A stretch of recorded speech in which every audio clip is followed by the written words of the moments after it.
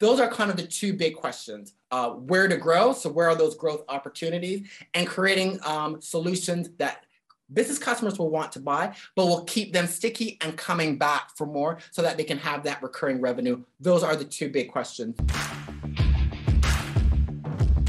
Welcome to Monday Mornings with Michelle, the new business podcast. Whether you're kicking off your day or kickstarting your business, Michelle is going to kick your ass into next week with the essential fours: strategy, systems, support, and state of mind. Now, welcome to center stage, Michelle Nedelec. Hey there, peeps. This is Michelle Nedelec, and I'm super glad that you're here with us today because I have most amazing guest, Michael. Michael, thank you so much for being here today. Thanks, Michelle. Great to be here. Awesome. So give us a 5,000-foot view of who you are and what you love to do. Great. So I'm Michael Haynes. I am an SME business growth specialist. So my focus and passion, Michelle, are working with small and medium businesses, working with the CEOs and leadership teams of those businesses, particularly service-based businesses. So like your professional service firms, like your accountants, lawyers, engineers, IT organizations, education training organizations, telecommunications companies. And Michelle, I focus on working with those companies that want to sell their products and services and solutions to other businesses. So I'm very much focused on the B2B space. So I'm your SME B2B specialist. So that's my area of genius, area of focus.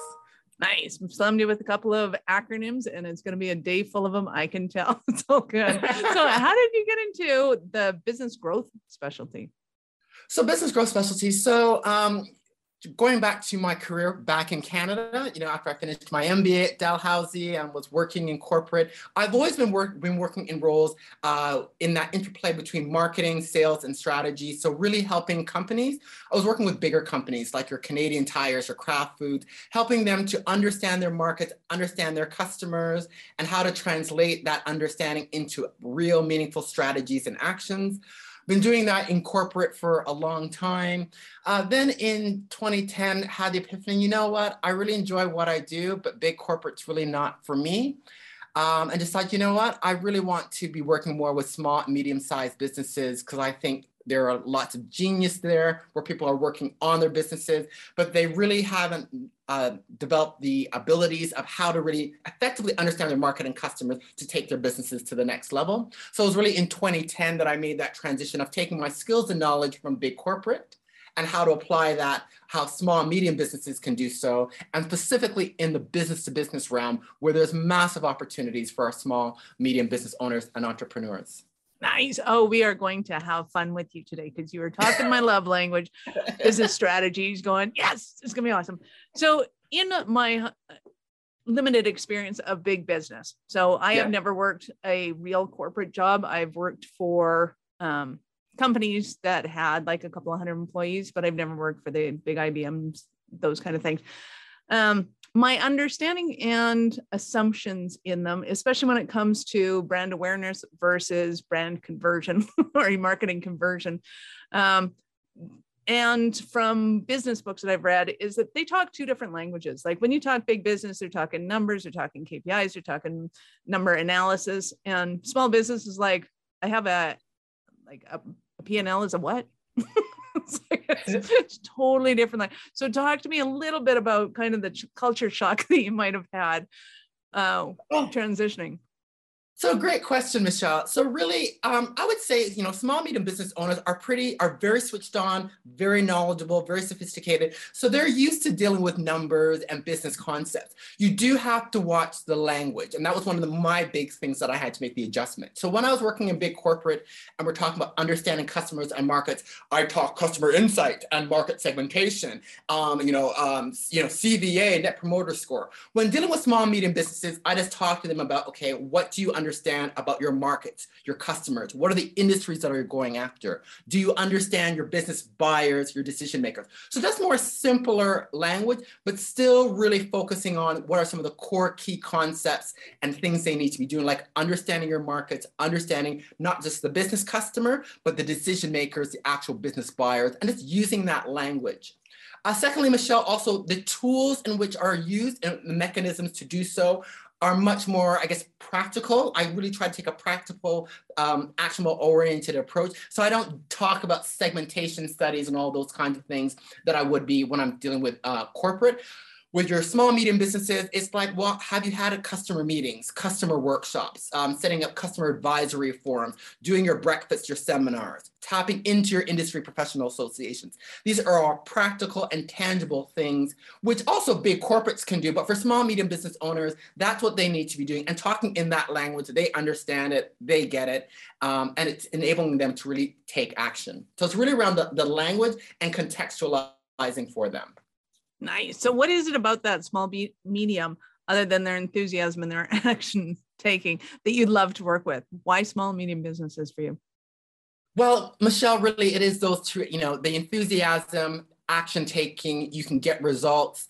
To be quite honest, I spent a lot of time in corporate doing a lot of work around, understanding markets, developing strategies, but then the strategy would sit on the shelf. I had some corporate clients that I've worked with that you can see, versions 1 through 10 of the strategic plan, but what have they executed? They've done nothing. Whereas small, medium business owners will take action. I believe, strategy, you need to have strategy. It should be short and concise. Even for my largest SME customers, we don't have a strategy document more than 7 to 8 pages, including appendices. Okay, the full document, everything should be very actionable. And small, medium businesses will take action. Then we see what works, what doesn't work. Whereas in big corporate, we just did a lot of, analysis, strategy planning. Oh, it's time for the next cycle. And you're reiterating the plan with no actions being taken. So it's really that, execution and seeing results and just getting that satisfaction of seeing your small, medium businesses make those transitions, having those journeys and making achievements, progression, and really, having impact. That's really what I love about working with my peeps of small, medium businesses. Nice. I love that. So how quickly could somebody start to scale their business once they're working with you and they're starting to figure these different aspects out? Okay, scaling. Well, scaling can be a whole different, that can take a while, scaling, which everyone loves to do yesterday. But in terms of being able to make traction, really within, 2 to 3 months, we can really start making some tangible, actionable progress in terms of really getting some runs on the board, in terms of getting those conversations, those meetings, getting some of those sales transactions and, establishing those relationships. So 8 to 12 weeks, we can really starting to move the dial and start taking some tangible actions that are really going to move those business goals and metrics that they're trying to achieve. Nice. So when we'll back up the bus, we won't talk about scaling yet. When somebody's running their business and just wants to keep all legs on the ground but move, what are some of the things that you see that you're like, oh wow, you shouldn't have done that? Like those kind of mistakes. What do you see happening? One of the first things I see with small, medium businesses is often, which I often saw with large corporates too, is not having enough understanding of the markets and customers that you serve. One of the first questions I will ask in one of my initial meetings is, when the last time you've had a conversation with the current decision makers in some of your key target organizations? Having those discussions, Michelle, to understand, who those decision makers are. And in this environment, there's lots of moving around of roles and titles, but understanding who that decision maker is. And often in B2B, there are several of them, but knowing who those key decision makers are, what are their priorities? What are their key challenges? Having an in-depth understanding of that, which you can do through having a short conversation with them, is critical, because that will help you know where you need to be focusing within your organization. And I often find with small, medium businesses, they haven't done enough of that. So they don't have that current understanding of their customers, those decision makers, and also what's going on in those industries and markets that they're targeting as well. So that's often one of the first areas that we focus in on, is filling in those gaps. So we have that depth of understanding required so we can take action. Nice. So when you're having those conversations, who or how do you necessarily start those conversations? So I know a lot of business owners go, oh, that's up to the sales guys, they need to talk to them. And then other ones are like, no, that's managers. And then other ones going like, you're the CEO, you got to make the decision, so you got to go talk to them or send out an email. In terms of having those kinds of strategic discussions, I like to have discussions. I ideally, and with small, medium businesses, it can be somewhat easier. I like to have it with your senior leadership team. So no, but I mean, when you're talking to them and you say, okay, you need to go in and talk to your clients' decision makers. Who our company A has to talk to company B, who is the client. Who does company A send in to talk to the decision makers at company B? So it will depend. With some of the smaller clients, I often will have it. It may be involving the CEO, so it may involve the CEO, the business owner. Certainly the heads of marketing, sales, operations. We may start initially with your salesperson, making sure they're very switched on. So often salesperson might be that initial person who might start some of those conversations. And then we may later on subsequently build in and have other people. So your head of sales, head of marketing and business development may lead some of those discussions. However, Michelle, I'll preface, they'll be well prepared for those discussions by working with other members of the organization, such as getting feedback from the likes of marketing and operations. Because the key to success is you have to work cross-functionally. This working in silos no longer works. And marketing and sales in particular must work hand in hand, particularly in the business to business environment. Just by the way, business decision makers, B2B customers are now making decisions and how they buy, it's changed significantly. Do you find that they're getting better at that? Or is it still an issue where you're like, no, we need to figure out a time that you guys can come together? It's a bit of a mixed bag. I find with small, medium organizations, it is that I've been working with, it's been easier because they are smaller, more lean, and a bit more open. I find often getting marketing and sales to work together is easier, but it is quite critical that they are working together.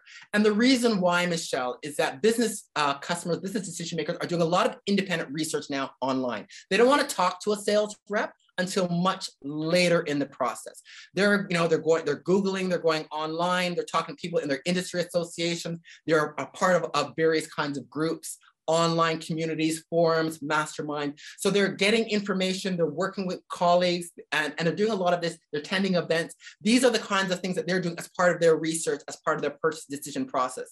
And they're doing a lot more of that. And then it's not until much later in that research process that they want to be talking to sales reps. Hence, marketing and sales have to work together, as marketing needs to provide the right kinds of tools, insights, information, the white papers, the kinds of tools where business buyers look for information. We need to proactively provide that up front. And then sales needs to be prepared for once they actually get to have those discussions, to be able to go in with the CEO and the senior heads and have those strategic discussions and be talking not as a salesperson, but as a strategic advisor and partner to really discuss their challenges and issues that prospect has and how you're going to work with them to achieve their objectives. Nice. I love that.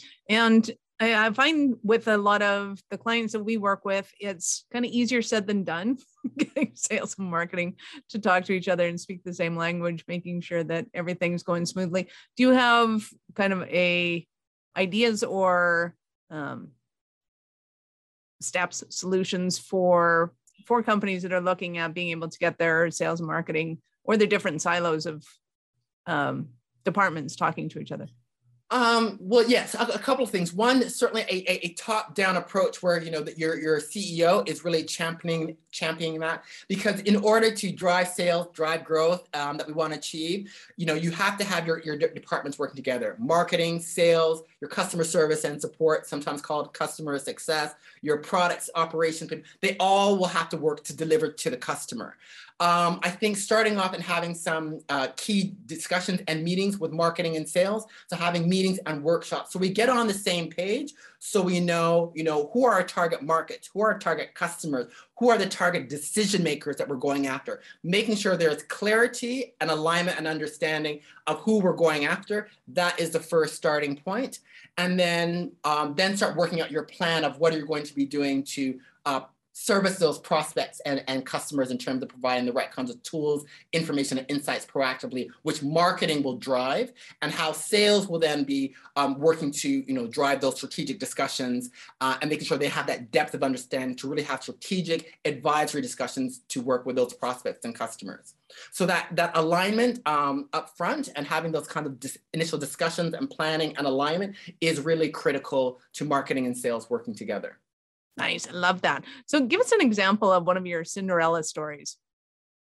One of my Cinderella stories. So one of my Cinderella stories, I guess, would be I had an insurance brokerage firm in Canada, in Ottawa, who national firm. They've been looking to a family business, been around a long time, was seeking to grow, and through implementing some of the approaches I've talked about, by working with them to making sure that the team is really got an clear understanding of what were some of the growth market opportunities in some niche sectors, because they really want to build out the business, but they want to identify, are there some niche industry sectors we could go into to build out our insurance business, and what sorts of insurance solutions and packages they could offer. So I was working with their marketing and sales team, making sure building out an in-depth understanding of the Canadian landscape, where they were currently, where were some of the opportunities to provide some new kinds of insurance offerings. They were able to really expand out the company nationally, and now they provide comprehensive insurance solutions, commercial business insurances for some niche sectors such as like funerals, dental, and a few technical areas as well. But it all was based on really going through that process of working with their teams to understand where are they currently serving, who they were serving well, having an understanding of what are some of the needs of insurance customers, where were some of the growth pockets, and again, through understanding customers, interviewing customers, really having an understanding what's going on in some of those target industries, and then building out the right kinds of insurance solutions to really meet the needs of those niche sectors. And now the company is going from strength to strength, and now they're at a point now they're looking to scale and really take things to the next level. So that's one of my success stories. Nice. I love that. So for people who don't understand that glass ceiling, if you will, of building a business and then scaling, in your experience, what is that glass ceiling like? How do you know that you're getting there? And what's the difference between just wanting to grow your business and actually scaling? So yeah, great question, Michelle. So really in the whole growth journey of things, if early stage businesses want to get those initial runs on the board. So getting those initial clients and customers. So for those kinds of businesses, I say start small, pick one particular sector that you're going to go after. So if we take my insurance brokerage firm example, as an early stage, we might say, okay, we're just going to go after professional service businesses to see what are the opportunities. And so you want to see, to implement what marketing and sales strategies are going to work that get you those initial clients and customers, and not just getting them to buy from you, but also to renew from you and hopefully maybe give you some referrals as well. So what's going to start giving us some momentum? So then as you're starting to get momentum, you're getting some more sales, then you might say, all right, let's see what other customer segments, what other industries, what other geographies we can expand to, where we can take our offerings using those marketing and sales processes that we found have worked, that have not gotten just initial sales, but renewals, cross sales, and referrals. Where are some other opportunities? So then you start expanding out to other geographies, other customer types, potentially other markets. As that's happening now, then you want to be looking to see, okay, now how can we expand and take things to the next level to potentially other industries, other markets? Where are things really reputable that we can start bringing in joint venture partners and really start taking things to the next level to really be able to grow, to really start getting into that scale mode. So it's kind of that evolution from initial runs, gaining some momentum, and then really looking at how you can really expand out through other industries, markets, more channels, channel partners, and really looking then to really ramp up and really take the growth exponentially. Nice. Love that. So what are the stumbling blocks that somebody might have right now and they're thinking, oh my God, Michael, I need you so bad in my company? What are some of the stumbling blocks? Often a lot of questions I've been getting during the past couple of months leading up to the holiday season, end of the year was, Michael, I want to grow the business, but they don't know where to grow. So they want to grow. We can service everyone, and I want to grow the business. So they're not clear on where are those true growth opportunities that make sense for them. So that's often one of the key stumbling blocks, that they want to grow, but they're not sure, where those growth opportunities are really at. So what industries, what customer types, what they need to be doing to offering them. So that's often one stumbling block, is where to grow, and then also how to grow. So is it going after new customers, new markets, developing the right kinds of solutions that business customers are going to want to buy? That's often a question, where how can I create a compelling solution that's right for my customers, my industry, that is really going to make folks sign up and hopefully want to stay with me as well. So those are kind of the two big questions: where to grow, so where are those growth opportunities, and creating solutions that business customers will want to buy, but will keep them sticky and coming back for more, so that they can have that recurring revenue. Those are the two big questions that has been coming up quite a bit amongst small, medium businesses. Nice. I love that. And I think it is so important that people realize that having customer loyalty, where they're coming back, is where you're really making the most profit, because you're not spending a whole lot of money on kind of marketing to them so much as just kind of retargeting them and going, hey, do you know we have this, that, and the other thing? Oh, and Michelle, yep. Great point. What I'd just like to jump in and add there, the key to having customer stickiness and having that recurring revenue, which has been coming up quite a bit, is in order to get recurring revenue, you have to deliver recurring value. So you have to give clients a reason to want to continue spending money with you. So I often tell a lot of my clients that I'm working with, and again, I work with a lot of service-based businesses, I say, well, where are the opportunities to provide those value adds, such as, any kinds of advice and consulting, reporting, giving them access to expertise, hand-holding. These are the kinds of things that your business customers often will need on an ongoing basis. They want to have access to support when things go wrong, or to get more training, or to get more advice. So how can you provide access to those things on an ongoing basis? That is often, if you could deliver it in the right way based on what your clients in your industry need, that is a way how you can get long-term clients, renewals, and also those recurring revenue streams where you can get your clients on retainers and having them for long periods of time. But again, the key is about you want recurring revenue, you've got to give recurring value. Nice. Absolutely, you do. That is fantastic. So I know that people are going to want to start their journey with you. How do they do that? Sure. Great question, Michelle. So best place to connect with me is to go to my website, listeninnovategrow.com.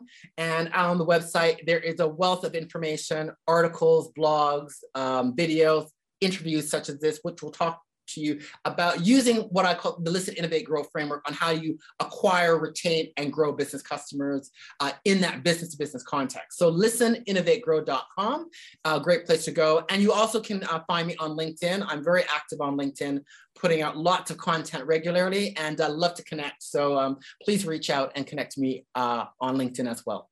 Nice. We, of course, will have those links in the show notes. And if you're driving right now and can't go to the show notes, go to awarenessstrategies.com/blog.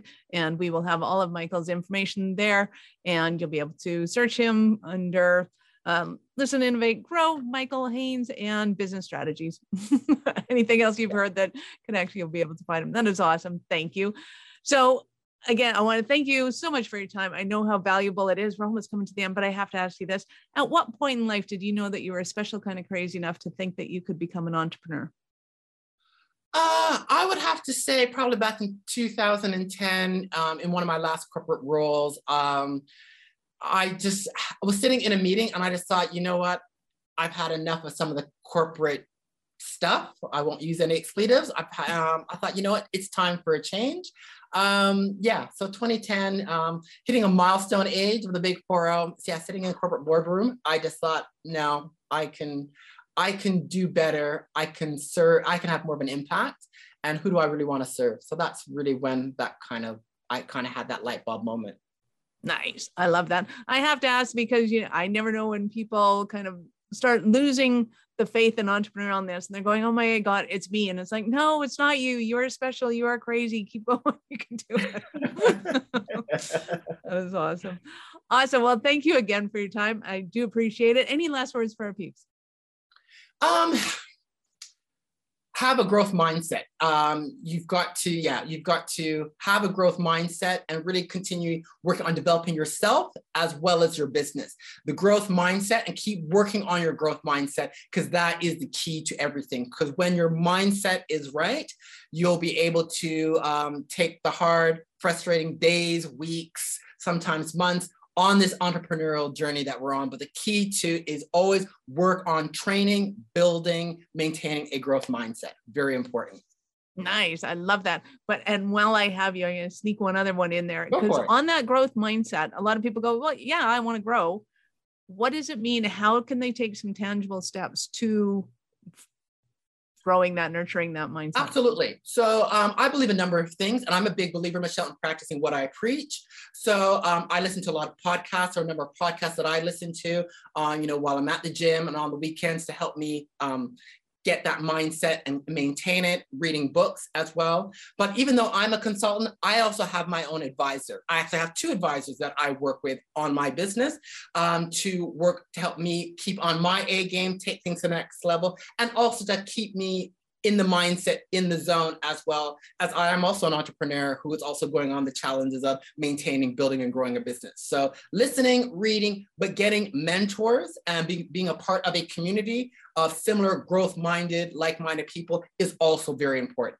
And Michelle, I will just say that third component is quite critical, because you can read, you can listen, but really having that advisor, mentor, and being part of a community, it's really that action factor that is really going to really help you build a mindset and be able to take action to get where you want to go.